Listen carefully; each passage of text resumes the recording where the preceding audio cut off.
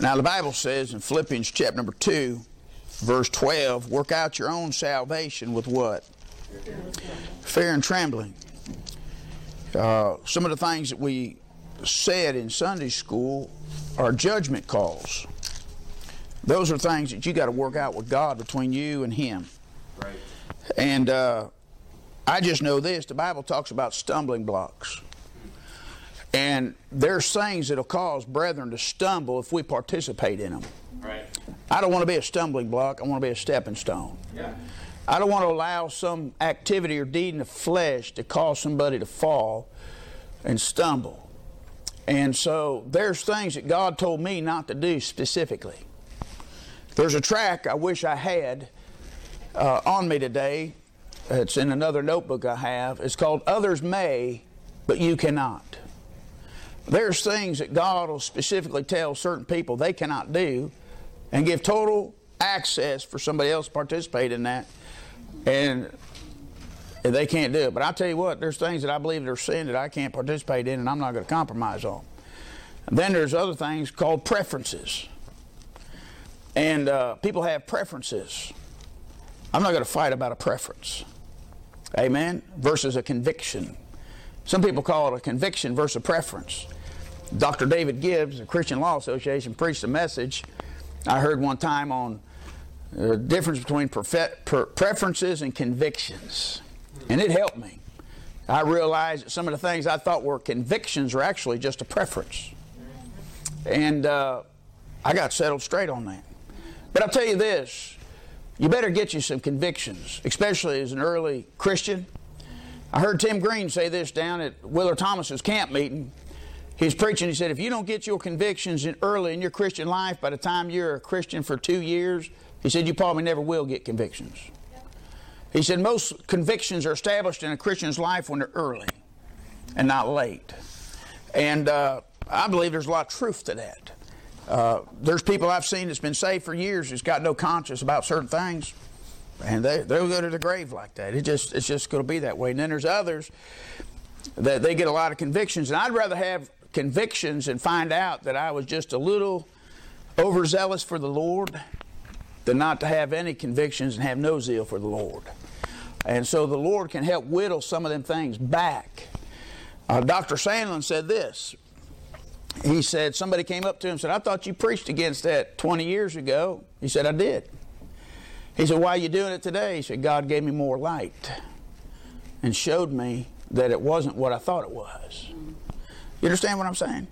So we are subject to change, but the thing is, what I was preaching this morning in Sunday school is that everything has an end, and the end for everything and everybody is to face the Lord. And we all got to give an account to the Lord. And by Him, our actions are weighed. Our thoughts are weighed. And how we behave are weighed. And if you don't believe that what you do, somebody watches and copies, they do it. I watched a guy at my place where I worked come walking around the corner one day. And I seen him, and I just noticed him walking. And about a week or so later, his nephew came and walked around the same corner. Just exactly like him, the same strut, the same step. His nephew was patterning his life after him because he didn't have a dad and he's around his uncle.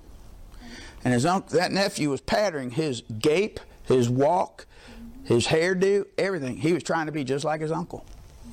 And I'm telling you, they picked that up to where they can mimic you to a T. It's unbelievable. So everything we do, our actions, our bad habits, everything, they pick up and do. It's amazing how we record people's actions. And if we like something or like somebody, we begin to mimic them and copy them. That's emulation. Emulation is a work of the flesh. That's copycatism. Right? John Maxwell's got a book out there called Leadership, How to Develop the Leader Within You. And in that book, it's got a poem called The Little Chap That Follows Me. Oh, my soul. You talk about conviction. About how the little chap, the little boy, the lad, my son follows me, and therefore my actions, my deeds, and everything. And the worst thing that I have as a parent, the worst conviction I have, is when my kids pick up all the bad habits I got. I go, you got to be kidding me. One day I was trying to fix, we got a curtain on a door. We got a glass door, and we got a curtain on that thing, and it come unhooked. The plastic part broke on the hanger part. So I was trying to fix it, and I put a screw gun down, and I said, that stinking thing. And I put my screw gun down. I had to go do something, and I come back, and there's Priscilla.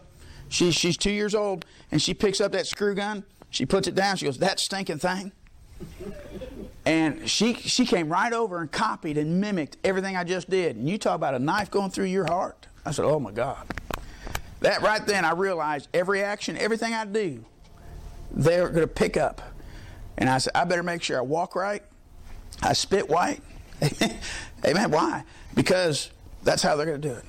How I treat her, that's how he's going to treat his wife. Oh, I pity my daughter-in-law. Right? How she treats me, how she's going to treat her man. Amen. Listen, I'm telling you, that stuff's picked up. Jack Hyles got some good stuff on that about how a daughter ought to take care of her husband. And he says she learns all that from mama. How mama takes care of her husband is the way the daughters, she's training her daughter to do. And how I treat my wife, how I'm training my son to treat his wife. It's not sitting there lecture. Now, son, you need to open the door for you. You need to do this. No, it's something he watches. He watches how the manners that I display with mama, how I treat mama. He'll sit back and he'll want to put them towards his wife. You understand? Right. Amen, amen, amen. Listen, we learn by actions. And preachers need to get a hold of that thing. How they react, how they respond, how their congregation reacts. There's a lot to it. Amen. Unless they got some great cultural training at home from the parents, and they put good character in them, and the parents can override the character of the pulpit. Amen. But the bad part is usually kids go through public school and they find the knuckleheads and the fools and the idiots and the jerks and the bums, and they want to pattern themselves after them, turn their hat sideways, drop their britches down, act stupid like a knucklehead, and then they'll go somewhere and their buddy will badmouth their mom, and then they'll come home and want to badmouth their mom because they've seen their buddies do it. Try it. Amen. Listen, I tell you what, he wants to find himself in a bad way, man. Just let me find him barking at his mom. That's my wife. It's not just his mom. And I ain't going to come home and have some teenage punk. And I'm not saying he's a punk, but if he does that, he is a punk. Come home and want to be giving my wife down the road. I'm fixing to give him down the road. I mean, that's my wife. You don't talk to my wife that way. I don't care who you are. You understand what I'm saying? I ain't going to put up with that. She ain't going to come, because she's 18 years old, begin to start talking to her mom the wrong way. Ain't happening. Where do you think you came from? You think you can disrespect my wife? You understand? Let alone your mom. I mean, we don't put up with that kind of stuff. And so, but what happens is kids will get around other kids that do that kind of stuff, and then all of a sudden they feel that they got the liberty to try it out on their own parent. That's wrong. You understand? Where do we get that? We get that from viewing and watching actions of other people's lives. So therefore, everything that we say, everything that we do affects people. And I got to be mindful of my actions, my attitudes, how I conduct myself, because people are watching. Right? And I'm supposed to be a Christian, and I'm supposed to be an example. Christ is our example. 1 Peter chapter number 2. Right? He's our example. And we should follow in His steps. Right? But the sad part is we follow in the steps of Hollywood. We act like them. They do stupid stuff, we do stupid stuff. Right? Amen. That's the sad part. There was years ago, somebody had a commercial out there going cha-ching, cha-ching. I think it was a Riley's commercial or something like that. And all of a sudden in church, everybody's walking around church going cha-ching, cha-ching, cha-ching. Where'd that come from? That's some stupid Hollywood commercial. And all these Christians, they were going cha-ching, cha-ching. Well, amen, that's a bunch of junk. Amen, why do we want to follow Hollywood fads? They make idiots out of us. And then we follow all them. Why don't we do Christian things? Why don't we say amen, praise the Lord, hallelujah, glory? Why don't we use Christian terminology? Why don't we got to use some worldly slang or terminology and talk like the world? Right. You understand? It's infectious. Would to God that Christianity become infectious. Right? Amen. Listen, we got to give an account to God. You want to go around going cha-ching, cha-ching with your hat turned around sideways? Go ahead. You got to give an account to God for that stuff, not me. Amen. Amen. I want to be a Christian gentleman. I want to conduct myself so. Yeah. Luke 17, verse 24. For as lightning that lighteth out of one part under heaven and shineth on the other part of heaven, so shall also the Son of Man be in his day. But first must he suffer many things and be rejected of his own generation. Father, we love you. I ask you to bless this sermon now in Jesus' name. Amen. We covered verses on the crucified life. Amen. Paul died daily. Right? In 1 Corinthians 15:31, Paul said, I died daily. The Bible said, for the old man is crucified with Christ. Paul said, I am crucified with Christ, nevertheless I live, yet not I, but Christ liveth in me. And the life that I live by the faith of the Son of God who loved me and gave himself for me. Paul believed in living the crucified life daily. Amen. Romans chapter number 8. Romans chapter number 8. Amen. Is a very important verse for us, something you must understand. So part of the crucified life we realized earlier the other day was to suffer many things. Number 2 was to be rejected of your own generation. Number 3 was to be brought to naught. Number 4, we covered the other night about being in Gethsemane. He was in an agony. And how you'll be in that place sometimes where you'll be in an agony and all you can do is separate yourself unto God and wrestle with Him in prayer. Because nobody's going to understand you. Nobody's going to understand where you're at. You're going to try to reach out to others and they won't reach out to you. The Bible says he was rejected, amen, or is forsaken by his friends and his family and even by God. My God, why hast thou forsaken me? There's time in your life you'll be forsaken by everybody, even the brethren. Amen. And there ain't nothing I can do for you when you go into Calvary. Preacher, help me. I can't do it. You got to go. You got to get crucified. Amen.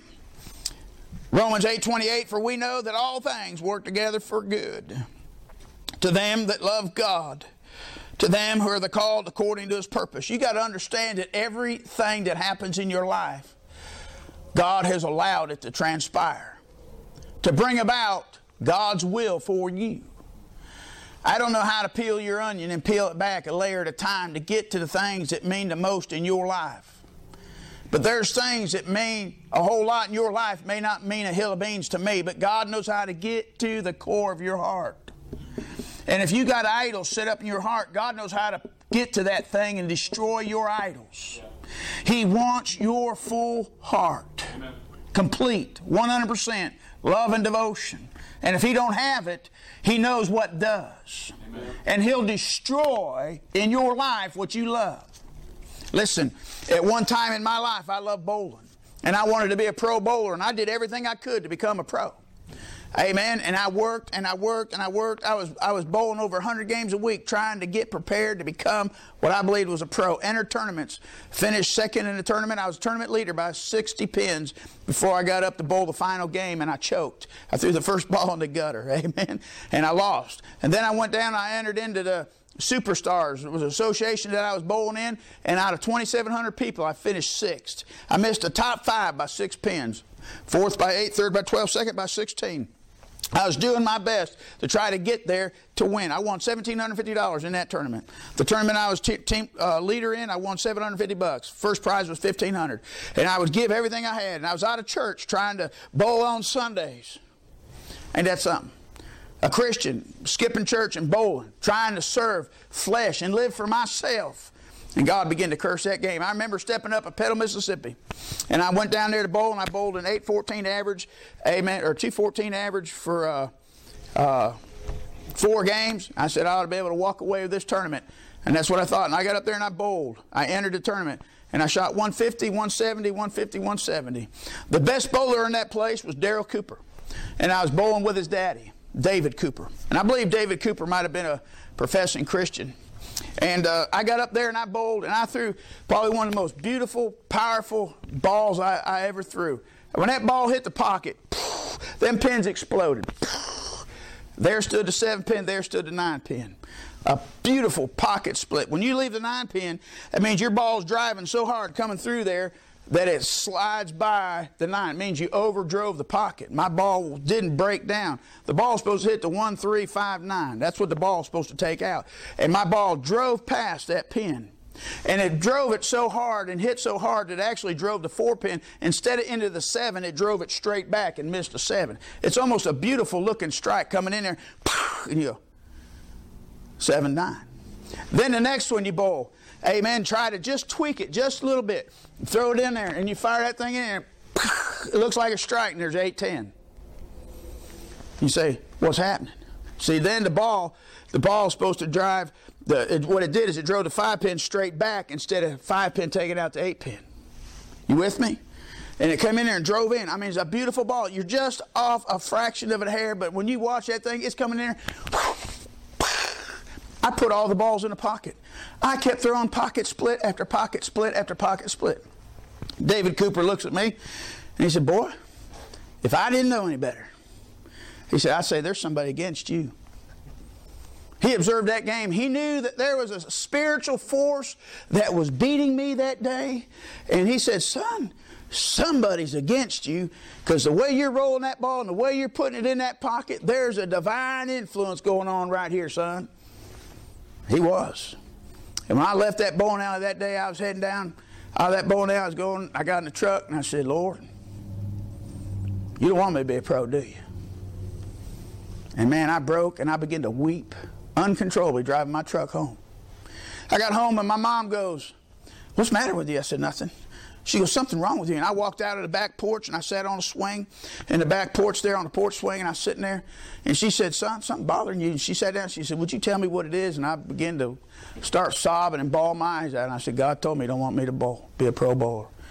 And she looked at me, she's hugging me. She goes, you really mean that, don't you? I said, I'm telling you, he told me to give up being a pro. And that broke my heart. A few months later, I wound up going to church, got right with God. When I got right with God, Brother Herschel in January 1985 got up and preached. He said, Moses came to Pharaoh. Pharaoh said, I want you to get rid of all these frogs. He said, when do you want me to get rid of them? He said, tomorrow. When he said tomorrow, Brother Herschel preached. He said, there's a bunch of you. God wants to use you, but you got things in your life and you need to lay it down and give it up because it's keeping you from being used of God. And God spoke to me and said, son, your bowling's in between me and you. I was being sponsored 3 nights a week to bowl. That night, I gave it up. Went home, called those guys that sponsored me and paid my way. And I said, I got to quit. 2 weeks later, God called me to preach. Bowling was an idol in my heart, and it had my love and my affection. And I walked into the bowling alley afterward with a friend of mine named Gary and Rodney, and I walked in there, and the guy that run the place was named Burkett Ross. And Burkett Ross said, boy, come here. And I come walking over there, and I said, yes, sir. He says, you show me in the Bible where bowling's a sin. I said, Burkett, it's not a sin. I said, but God told me to quit. He said, I thought out of all the people who had what it takes to make it, you had it. And I said, oh, now you tell me. After God done took it all away from me, I was longing to hear somebody step up behind me and tell me I had what it takes. And he goes, out of all the people that were here, I thought you had what it takes to make it. And I said, well, Burkett, God called me to preach. And 30 years later, I'm still here preaching. I'm not saying there's nothing wrong with bowling. I'll take my kids bowling a time or two. God's not against me going up there to bowl with my kids. But I'm telling you, a man came in my church after I gave all that stuff up, and he said, somebody got injured, they got hurt. Would you fill out the rest of the season for us? And God said, okay, you can fill it out. And I went up there, and I'm telling you, when I stepped up on the lanes and I bowled, whatever drew me there, whatever love or affection, I mean, it was dead. It was gone. And I got up there and I go, what did I ever see in this? What? It don't mean nothing. It's gone. You understand? It died. God dealt with me, my heart. There was something that I loved, and he took it out of there. We went to a guy's house in Louisiana. We met him in Texas. And we went over there, and I preached. And I preached about what things were gained to me, those I counted lost for Christ. And went over there, and I was preaching that message about giving up. I said, I don't know, maybe God wants you to give up a new truck or something like that. Had no idea. Here, God was dealing with that guy about buying a brand new truck. He went out and bought a brand new dually for no purpose, and God was already dealing with him. And the whole church knew what was going on. I had no idea what was going on. And God was dealing with that guy about why he bought that truck. I had no idea. So we go to his house, and we're sitting there at his house, and this guy was a hunter. And I mean, he had deer head. I mean, unbelievable. It looked like this guy hunted 1,000 deer. I mean, every place in his house, on his porch, everything. Deer heads, deer arms, deer hoofs. I mean, guns. I mean, this guy was a hunting machine. And he began to talk to me, and I began to talk to him. And he said, God told him there was an idol in his life, and he needed to get rid of it. And he said, God, what is this? What is it? And he had a place where he could go out in his yard, and there was a little bridge there. And he went out, and he said he was sitting out there, and he said, God, would you show me what the problem is in my life, because something's wrong. And he said a little cloud came over his head, spiritually speaking, and a certain gun showed up over his head. And he says, you love your guns more than you love me. And he had to get rid of that gun. See, it all leads to this, because every one of us can make an idol of something. I had bowling, he had guns. You understand? God can allow, listen, people get out their job, their children, their wife, their marriage, amen, their career, their dreams. Listen, something can come up and gain ascendancy to our heart to where it robs the affections and love that's 100% solely reserved for God. And we got to crucify that thing. We got to give that up. We got to spiritually kill it. You know what Abraham had to do? He said, take thy son, thine only son, and take him up to Mount Moriah, and there kill your son and offer him up for a burnt sacrifice. You know what Abraham did? He said, okay, I'll do it. And he went and he grabbed Isaac and laid the wood on Isaac and led him up a hill, and he told the men, he said, you stay here, those servants, while the lad and I go yonder and worship, and we'll come again to you. He believed he was coming back with them, but yet he was going up to kill him. And he went up there and he built the altar, and he laid the wood on the altar, bound his son hand and foot, laid him there, took a knife, raised it up to kill his son. And an angel stayed his hand. He said, Abraham, Abraham. He said, by this I know that thou lovest thy son. And he was going to kill him. And he turned around and he looked, and there was a ram caught in the thicket.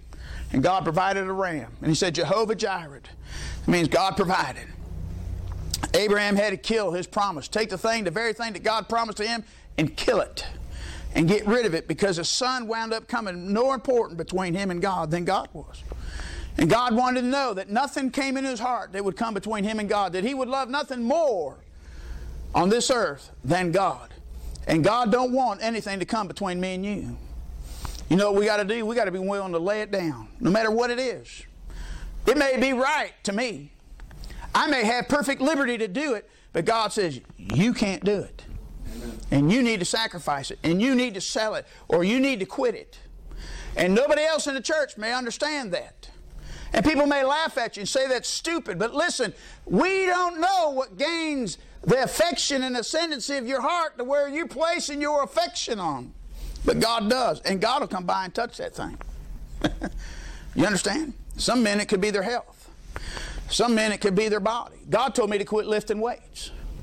You say, why? Because I was working out. At that point, I was working out. I was building a big body, standing in front of a mirror all the time looking at myself. Yeah, I thought I was pretty tough. Especially when I would form muscles in the gym and turn around and men were going, man, look at that bicep. You know, they're bragging on me, you know. Hello? And God said, hey, you need to change the way you're dressing.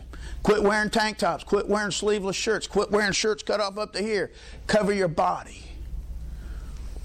God told me to quit it. I told Brother Herschel, I said, God told me to quit going to the gym. He said, I've been praying about that. Amen. Why? Because I was putting all the emphasis on the flesh. You understand what I'm saying? There's nothing wrong with working out. There's nothing wrong with getting strong. The problem is when you work out and what you're doing with it. I was turning my body into an idol. I was putting so much in on the flesh and not much in on the spirit. I was more concerned about how much I could curl than I was how many verses I could quote. You know what God said? Quit it. I quit it. Listen, I'm not saying it's wrong to lift weights. I'm not saying it's wrong to bowl. I'm not saying it's wrong to pitch horseshoes. But horseshoes comes in between me and God, it's in trouble. I'm not against golf. Listen, one time I quit golf, and Brother Eastep came up to me and he said, hey, Brother Parks, you like to play golf? I said, no. I said, I quit again. He goes, and he put his finger in my face. He said, maybe God just wants you to learn how to control it. You don't have to quit everything. And I go, well, that's pretty good.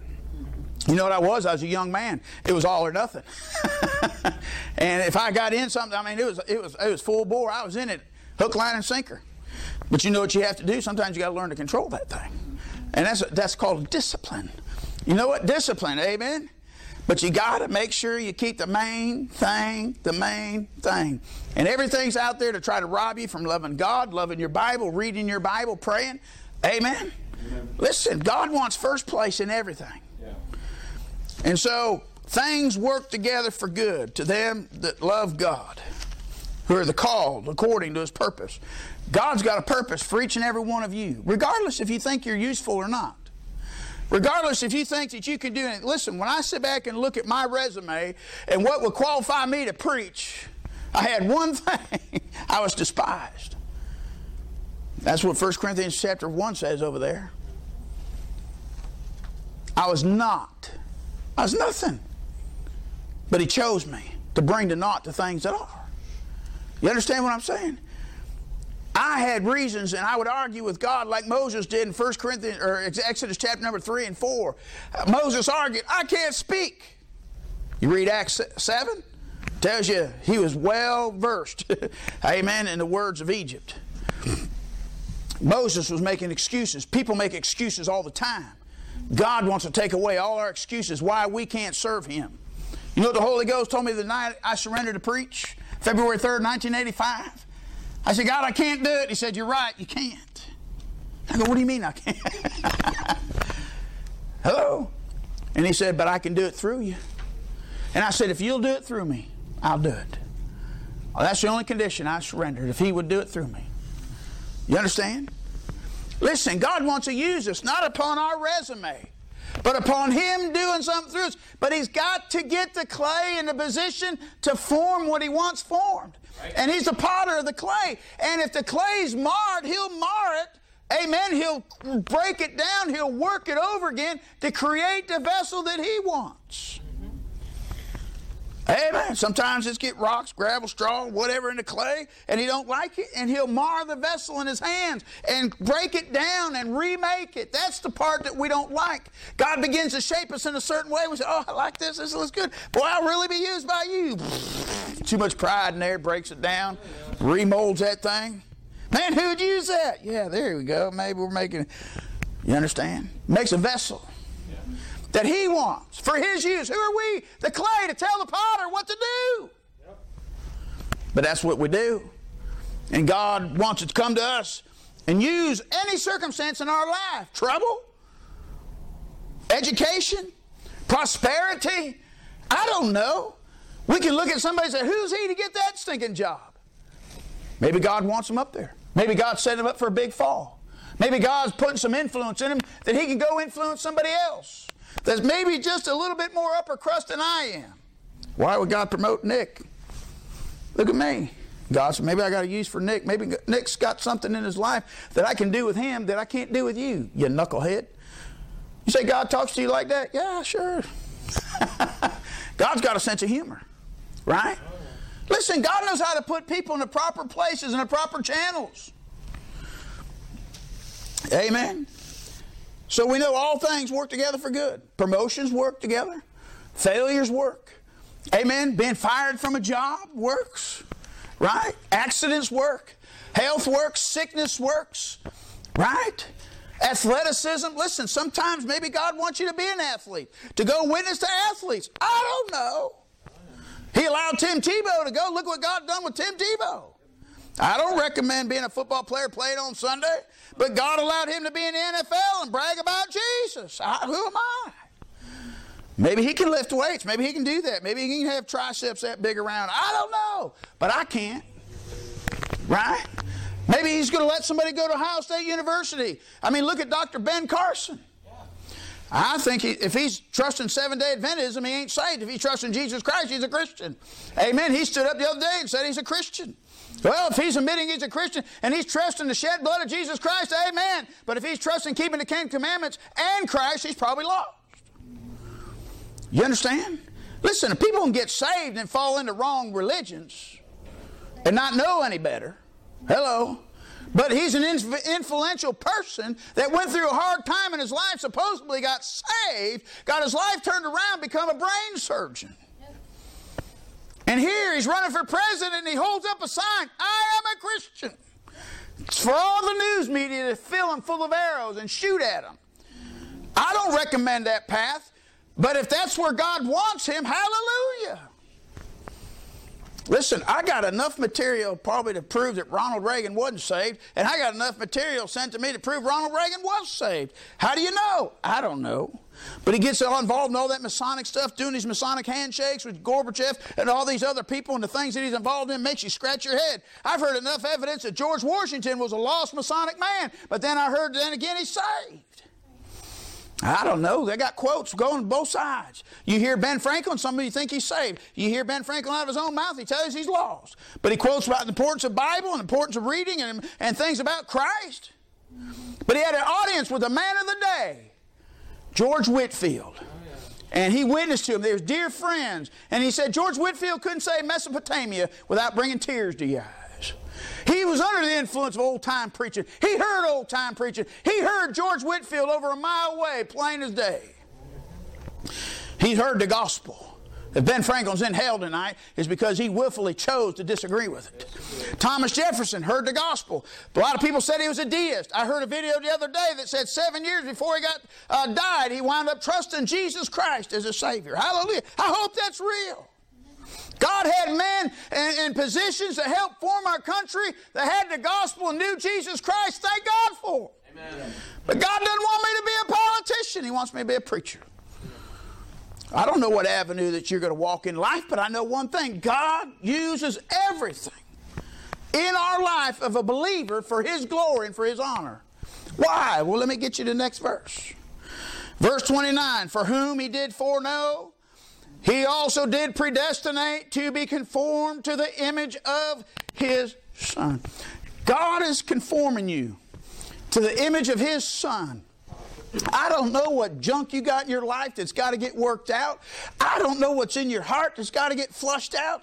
I don't know what's in your character that's got to be changed. I don't know. Jacob had to wind up going and wrestling with God and halt on his staff the rest of his life because God touched the hollow of his thigh and he had to walk. After he met God, he walked different the rest of his life. God, I can wrestle with God all night in prayer and He may never touch my thigh. But I know one thing, if God wants to touch you and put you on a cane, amen, then He might do it. I know a man that was lost, amen, he broke his pelvis and he walks with 2 canes like this. And you'd almost pity him watching him walk. But that's what it took to get him saved. You understand? God had to cripple a fellow to get his attention. Listen, I don't know. God goes to some great lengths and extremes. We know of a guy that got hit by an 18-wheeler and all 9 tires on the one side of the truck hit him. Amen. And he wound up being wadded up in a little ball after the semi hit him, and a lady went by and seen a hand she thought was sticking out of a black trash bag. And they came by, found him, put him in the hospital. Every bone in his body was crushed. And they put him on low voltage electricity for 3 years in the hospital. And he's laying there. How come he didn't die? I don't know. And the man said he was so bitter, he's so mad, he hated God. He's laying there with a busted body under low voltage electricity, and he's healing, and he's hurting, and he's upset and mad at God over that. But he wound up getting converted and getting saved. How in the world could a semi running you over? But that's what God used. Broke his body, got him in a place where he could become a great witness for Jesus and use his story for Christ. I don't understand that. I don't want God to have to use a semi to get my attention. Amen. I'd rather old-time preaching get a hold of me. I'd rather be on my face before God and say, God, get a hold of me. Talk to me. I'll surrender whatever. And you know what? Each and every one of your lives are different. Each one of your stories are different. Your walk's different with God. But somewhere God wants you to come to the end of you. And I don't know how to make that. I don't know how to get you across there. But all I know is if you're a child of God, God wants to see a son in your life, and God will take you to a place and cause you to go through some things you may not understand, you may not like, I may not understand, I may not be able to figure it out, but God's got a purpose for your life. Yeah. I don't like it. But I know one thing, I like the results. I like it. If God's happy to see His son in my life, that's what I want. But I might not like the process. Who said I had to like the process? Amen. I read leadership books and they talk about all these people got destination disease. He says, we all think that somewhere success is some destiny out there, and I got to get to that specific geographical place. He said, the success is the journey. Yep. It's the process that we're going through. He said, don't overlook the process. Listen, I went through the Bible Institute. All I could see was the goal out there. Graduate, get the diploma, get to the end of this thing. God said, it's the material you're learning, son. Yeah. Amen. You're going through this thing. It's the material. Learn the material. Don't look for the certificate. Just because you got a certificate, that's not going to open up doors. It's the material that you're learning will open the door. Yeah. For whom he did foreknow, he did also did predestinate to be conformed to the image of his dear Son. Galatians chapter number 1. Listen, that's what God wants. I know every morning you wake up and you brush your teeth and you look in the mirror and you smile at yourself and you look at the boogers in your nose and you look at the wax in your ears and all that stuff, right? And then you're picking men are clipping the nose hairs in their nose and all that stuff in the ears. And listen, as we're looking at that thing and you women are fluffing up your little eyebrows and painting them, and mascaring them, and pushing your little lips out. What are you looking at? Who are you kissing in that mirror? Right? Hello? Listen, but you don't see Christ in there. God wants to reveal Christ in our life. It's not the flesh. Look at what he says, verse 15. But when it pleased God, who separated me from my mother's womb and called me by his grace. Verse 16, to reveal his Son in me, that I might preach him among the heathen. Listen, God wants Christ to be revealed in us. You got placed in life where he wanted you placed. And if he doesn't like the place you're at, he'll change your geographical location. He'll send you to where he wants you to be an influence. And think about this. It's no mistake you get a flat tire today and you're sitting in a truck with a tow truck driver. And you got 20 minutes sitting with a guy you'll never see again the rest of your life. And you're a born-again Christian. How many tracks you got on you? Guess what? When you ain't got no tracks, say, bummer, I can't witness to him. No, you can talk to him. Tell them about Jesus. You understand? I mean, there's an opportunity afforded you. You're alone with somebody. My shoulders, my throat, the surgeries I had afforded me an opportunity to witness to doctors and nurses. I went in and seen a neurologist, a guy, he's probably one of the smartest men I've ever seen in my life. And I wound up giving him one of them tracts that's 4 things God wants you to know or something like that. And gave it to him and he looked at it. And he took it. I witnessed to several different doctors. Listen, God opens doors for us to go to places. It's no mistake we're with those people. God, listen, if we don't reach them, who will? You understand? God brings us across a broken down car. Amen. Listen, anything. A toilet. You got to have a plumber in to fix it. TV repairman. Amen. Antenna guy. Somebody comes by, knocks on your door. You should have a stack of tracts ready right there. Amen. Little kids come up. Hey, would you like to buy some chocolate? No, I don't want none. And you send them away. Did you give them a gospel? Amen. You give them a gospel tract? At least can you do that? People knock on my door. I say, oh, all right, here's somebody who needs Jesus. Amen. Right? That's what they're there for. God sent them to my house for a reason. Hello? All them little beggars coming up at the end of the month? Right? All them people on welfare carrying around pillow sacks that are adults want candy too? Hello? Taking advantage of kids tonight? Guess what? They get Jesus too. We make baggies up. We put gospel tracts in them. Amen. We have given out DVDs and we fill them full of candy and we give them a nice little bag full. And we zip that thing up. You say, why? Because I don't want them just to see the DVD and all that and not understand. I want them to go, that house that passed out them baggies full of candy, they gave us this. Amen. Give them chick tracts. Try to give them some good gospel literature for them to plant a seed of the gospel of Jesus Christ in their life. Just trying to reach somebody, taking advantage of the situation. Listen, God's got me and you put where he wants us. Right? He's got you guys in Huber Heights, got us over in Dayton. Listen, we travel, we go. I pray about what restaurants to go to, what gas pumps to go to. Amen. I want God to put me in the right place. We were down in Philadelphia, Mississippi, and a preacher said, let me take you out to eat. Takes us to Louisville, Mississippi.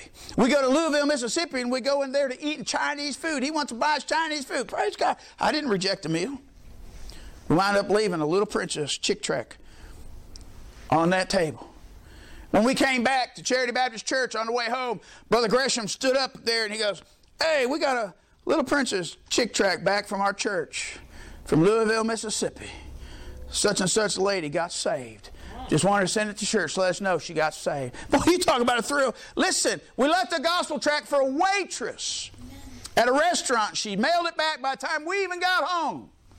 Amen. Said she wound up trusting Jesus Christ. It was not in vain for that preacher to take us out to eat. The only way I got to that restaurant was because he took me out to eat there. I would have never went to Louisville, Mississippi. Had no plans on going to Louisville, Mississippi. But while I was there at Louisville, Mississippi, amen, I wound up believing the gospel there, and somebody picked that book up and somebody read it. Listen, every step we take as a Christian is not an accident.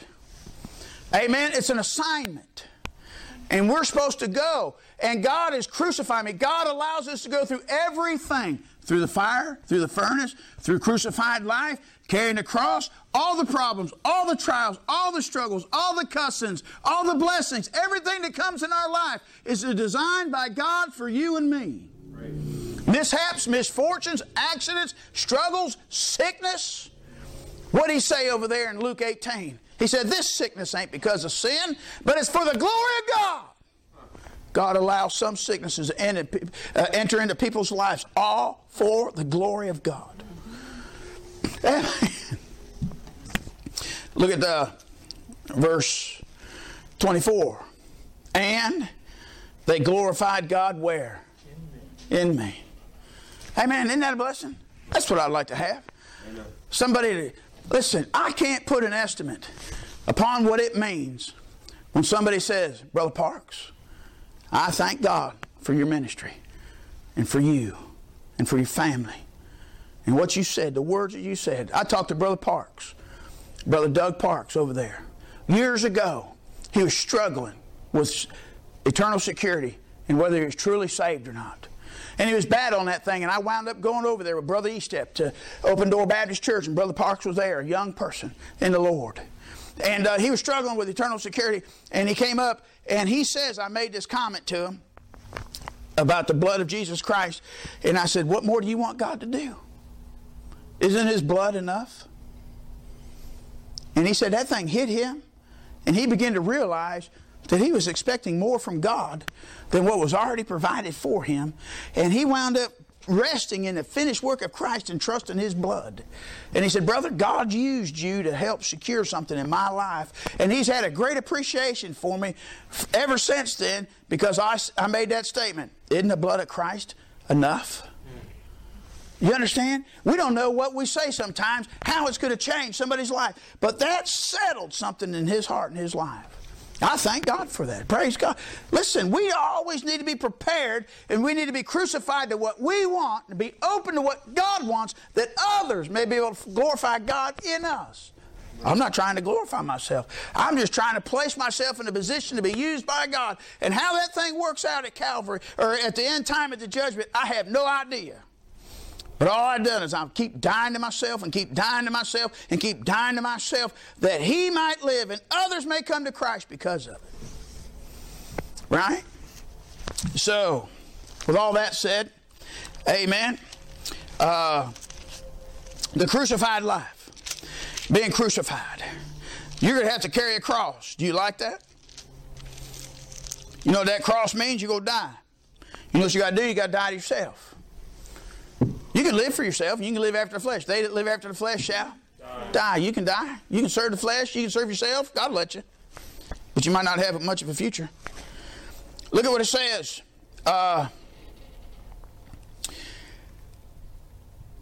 We've seen that he went to Gethsemane. We've seen that he was forsaken by friends. We see that he was lied about. Matthew chapter 26. You know what people are going to do? They're going to lie about you. You know what they did about Jesus Christ at Calvary? They lied about Him.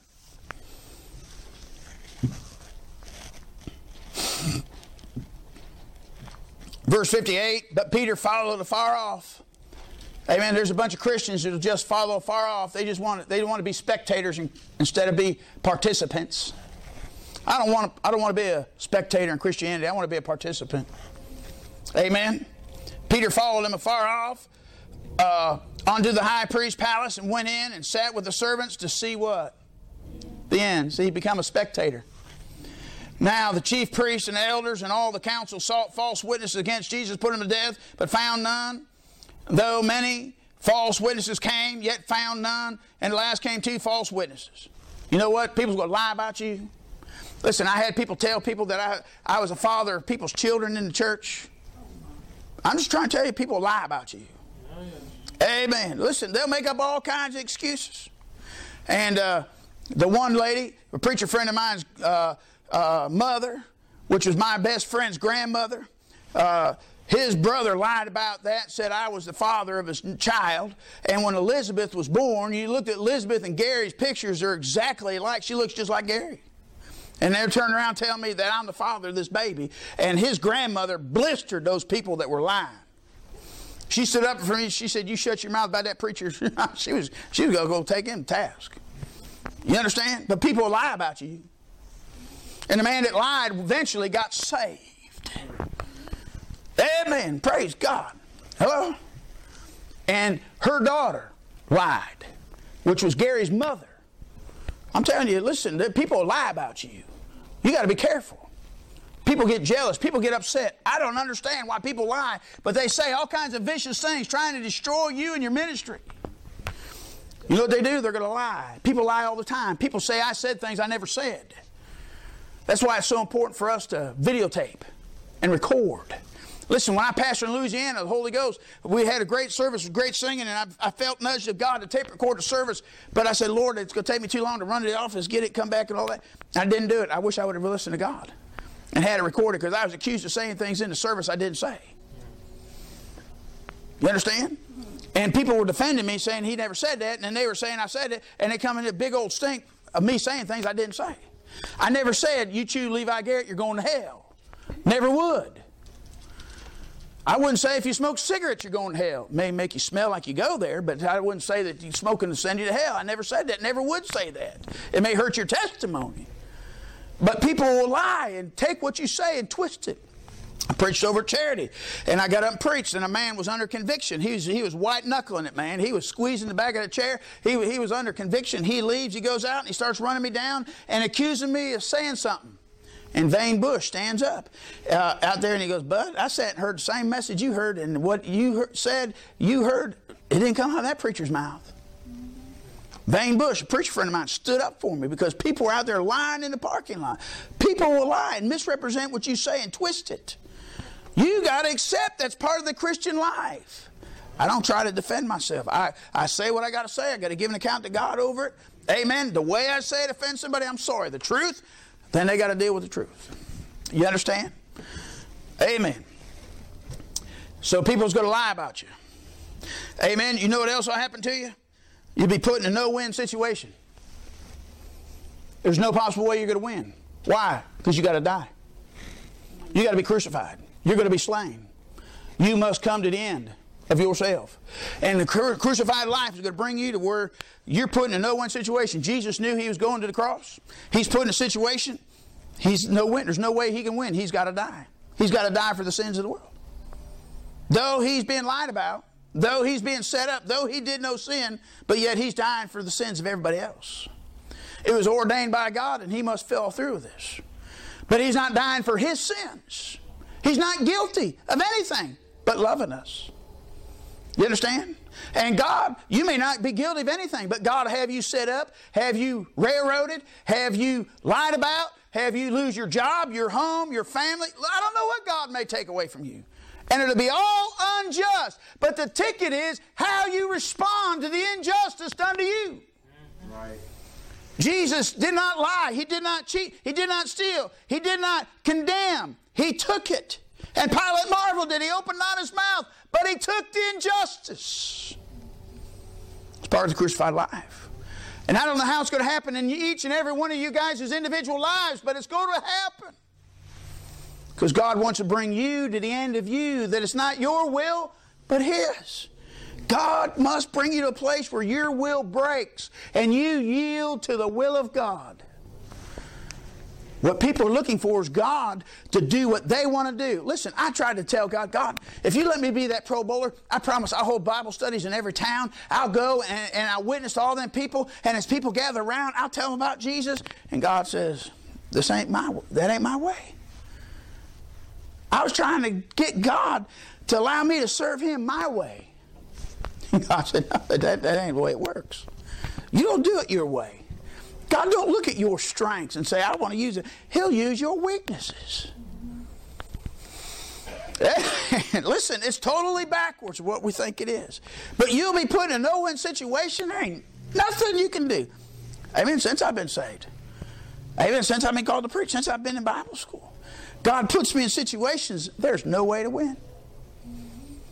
Amen. I stood in a meeting with 13 of my brethren, and my boss ripped me and cut me and tore me to pieces for no reason.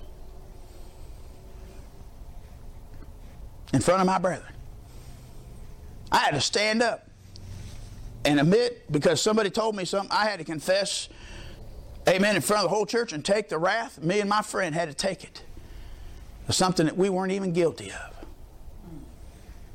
We had to take the wrong. There's times you'll have to take the wrong in your Christian life, and you're just going to have to take it, and you're going to have to do like Job. You're going to have to ensue it, spit it out, and say, Lord, it's injustice, it's wrong, and Lord, I'll receive it for your glory and for your honor. That's tough. Yeah. That is tough. To be able to take the wrong and not hold it against the one that's doing injustice to you. Jesus Christ does not hold a grudge against me for having to die in my place. You talk about tough. You talk about being crucified. You talk about putting that tongue on the cross. Nail it there. Lord, nail that tongue down. Huh? And not speak out about it. And just take the injustice. And not have a bitter heart against them. Yeah, I'm dying, but you let me get off this thing, I'll fix your wagon, pal. And Jesus never had that attitude, never had that spirit. And when you get crucified, God's taking your heart, crucifying. He's crucifying your tongue, He's crucifying your ears, He's crucifying your eyes, He's crucifying your hands, He's crucifying your feet. You're dying to yourself. Amen. Vengeance is the Lord. Amen. Vengeance is mine, say the Lord. Let Him take care of it. All the injustices that ever come in your life, let God take care of the injustice. If we go around trying to defend ourselves, we're in trouble. Let God take care of it. The sign of somebody's been crucified is it's yielded to God in every situation, circumstance of their life is God's will, and they yield to God's will, and they'll let all the indifferences in their life go to God and say, you just take care of it, Lord. That's tough. That's tough. That's tough. Amen. Luke 23. Luke 23.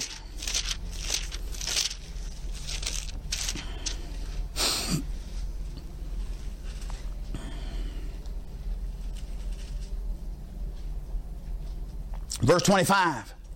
And they released unto them him that for sedition and for murder was cast into prison, whom they desired, and they delivered Jesus to their will. God may give you over to the will of His enemies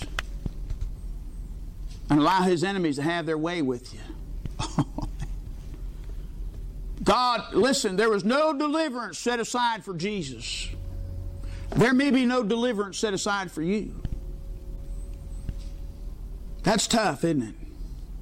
Jesus said, Father, if it be possible, let this cup pass from me. I don't want to go through this. Nevertheless, not my will, but thine be done. There's no deliverance. Maybe we got to go through something. Listen, you're never going to know what it's all about until your will goes against God's will and you yield to it and you allow God's will just to destroy you and crucify you. There's no salvation. Don't save yourself. The Bible said He saved others. Himself He cannot save. You can't save yourself.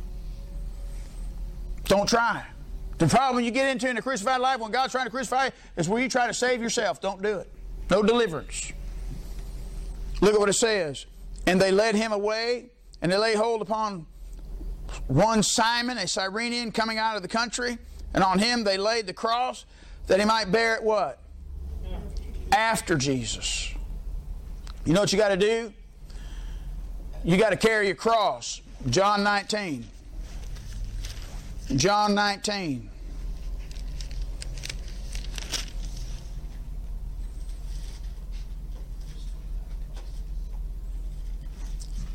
Verse 15. And they cried out, away with him, crucify him. And Pilate said unto them, shall I crucify your king? And the chief priests answered, we have no king but Caesar.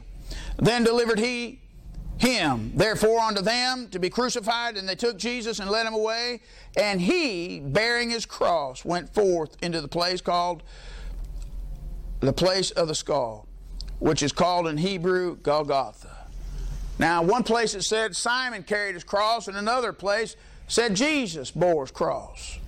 Which is it? The Bible says there that Simon bare the cross after him. Amen? So you got Simon carrying the cross. You got Jesus carrying the cross. Well, who's carrying the cross? Huh? Both? Hey, Nick, why don't you come here?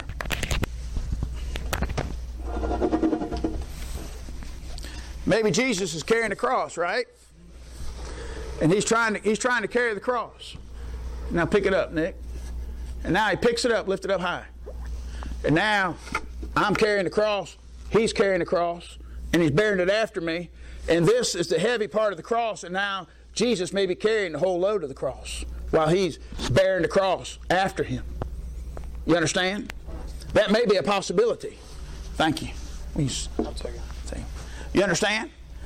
It says they both were bearing the cross. Maybe Jesus was carrying the load. Nowhere does it say Jesus fell beneath the load. Nowhere does it say Jesus stumbled and fell and the cross fell on him and they picked up the cross and set it on Simon and Simon carried it after Jesus. Doesn't say that. But I am showing you that, listen, Jesus was not absolved of his responsibility of carrying his cross, because right here in John 19 he carried it. Right? Right? Look at what it says. And he, bearing his cross, went forth into a place which is called the place of the skull. So listen, Luke chapter number 14. Luke chapter number 14. Luke chapter number 14.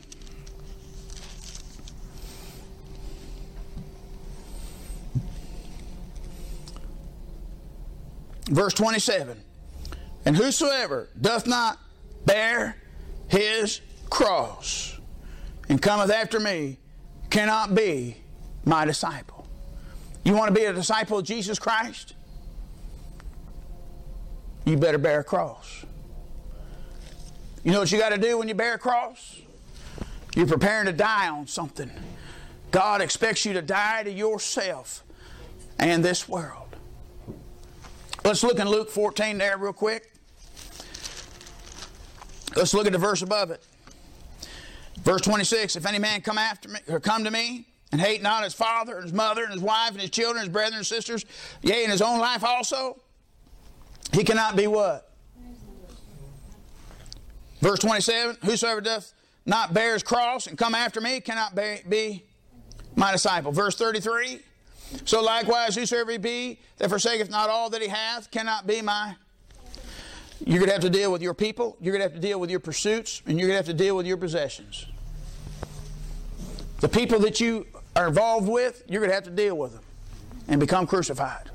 You're going to have to deal with your possessions. That's a tough thing. You have to deal. God's got every Christian's got to deal with those things. Your pursuits, your possessions, and your people. Those are three tough things. And you know what? God's going to have you crucified. And God's going to want everything that gains ascendancy to thy heart to be nailed to the cross. And to where you come to the end of yourself, your dreams, your plans, your goals, your life, and allow Him to nail you to that cross. It's part of the crucified life. People don't want to carry the cross because they don't want to die. People want to live for themselves. And that's what's growing so fast in our country. Health and wealth and prosperity gospel. They're telling you don't have to die to yourself. God wants to bless you and just load up your pickup truck full of toys and goodies and pleasures, and you can just enjoy this life and you just have a good time because God's blessed you. And you're a king's kid and you have to wind up getting a crown. God wants you to have a cross. He gives you the crown next life. Jesus had to come and have the cross. Then He got the crown in the next life. Amen? All this crowd out here is designed by the devil to try to get you to crown now and the cross later. Don't happen that way. And that's why that preaching thrives, because it's appealing to the lust of the flesh. And everybody wants their Cadillacs, their Lincolns, their houses, their golds, their money. Benny Hinn said, I don't want my gold on the other side. I want my gold now. He's getting it now. I'm telling you, God wants you to go to the cross. He wants to crucify this flesh. Amen? Put you in no one situation. You carry your own cross. You wear a crown of thorns. You must bear His approach. Let's look at 1 Timothy 4:10, I think it is. 1 Timothy 4:10. You must bear His approach. I wish I had time. I ain't got time. Man, time just flies. 1 Timothy 4:10. Amen. It's a great verse to show a Calvinist. Verse 10, therefore, we both labor and suffer what? Reproach. Because we trust in the living God, who is the Savior of all men, especially those that believe. Amen. What do? We suffer reproach. When you take the name of Jesus Christ and you trust Him, you bear reproach. He suffered without the camp, suffering reproach. He said over there in the book of Psalms, reproach has broken my heart. Listen, we got to bear His reproach. It's a black eye in this world to be a Christian. And Christians today are trying to do everything they can to fit and form into the world that nobody has a suspicion that they're a Christian. Then there's religious cultists over there, like your Acts 2:38 folks. You ever see an Acts 2:38 woman? Can't mistake her. She's got that beehive hairdo. They all wear their hairdo the same. Right? I mean, I go in a Mexican restaurant over there, there's a whole group of, amen, Jesus' name only groups. Why? Because they think that they got to wear their hair a certain way, and that's their religion. That's their trademark. Amish men got to wear their beards with no mustache, because a mustache is worldly. You understand? Right? They all wear, listen, you can tell a religion. But I'm talking about what Christians try to do is try not to look like a Christian, talk like a Christian, act like a Christian, because they may get buffeted, persecuted, mocked, ridiculed. So they're trying to blend in, and they wear worldly camouflage so they can just fit in with the world's crowd and not receive reproach. Listen, if you're taking Jesus' side, you'll be reproached. Why? Because we trust in a living God who's the Savior of all men. Man, what a verse on deity. Man, you know what chunk of verse we just said right there? You're going to bear reproach. People got to bear reproach. Listen, stand up and take it. Say, I'm a Christian. Dish it out. Amen. Hallelujah. I don't want to blend in with this world. I want to stand up for Him. Amen. We must bear His reproach. Next.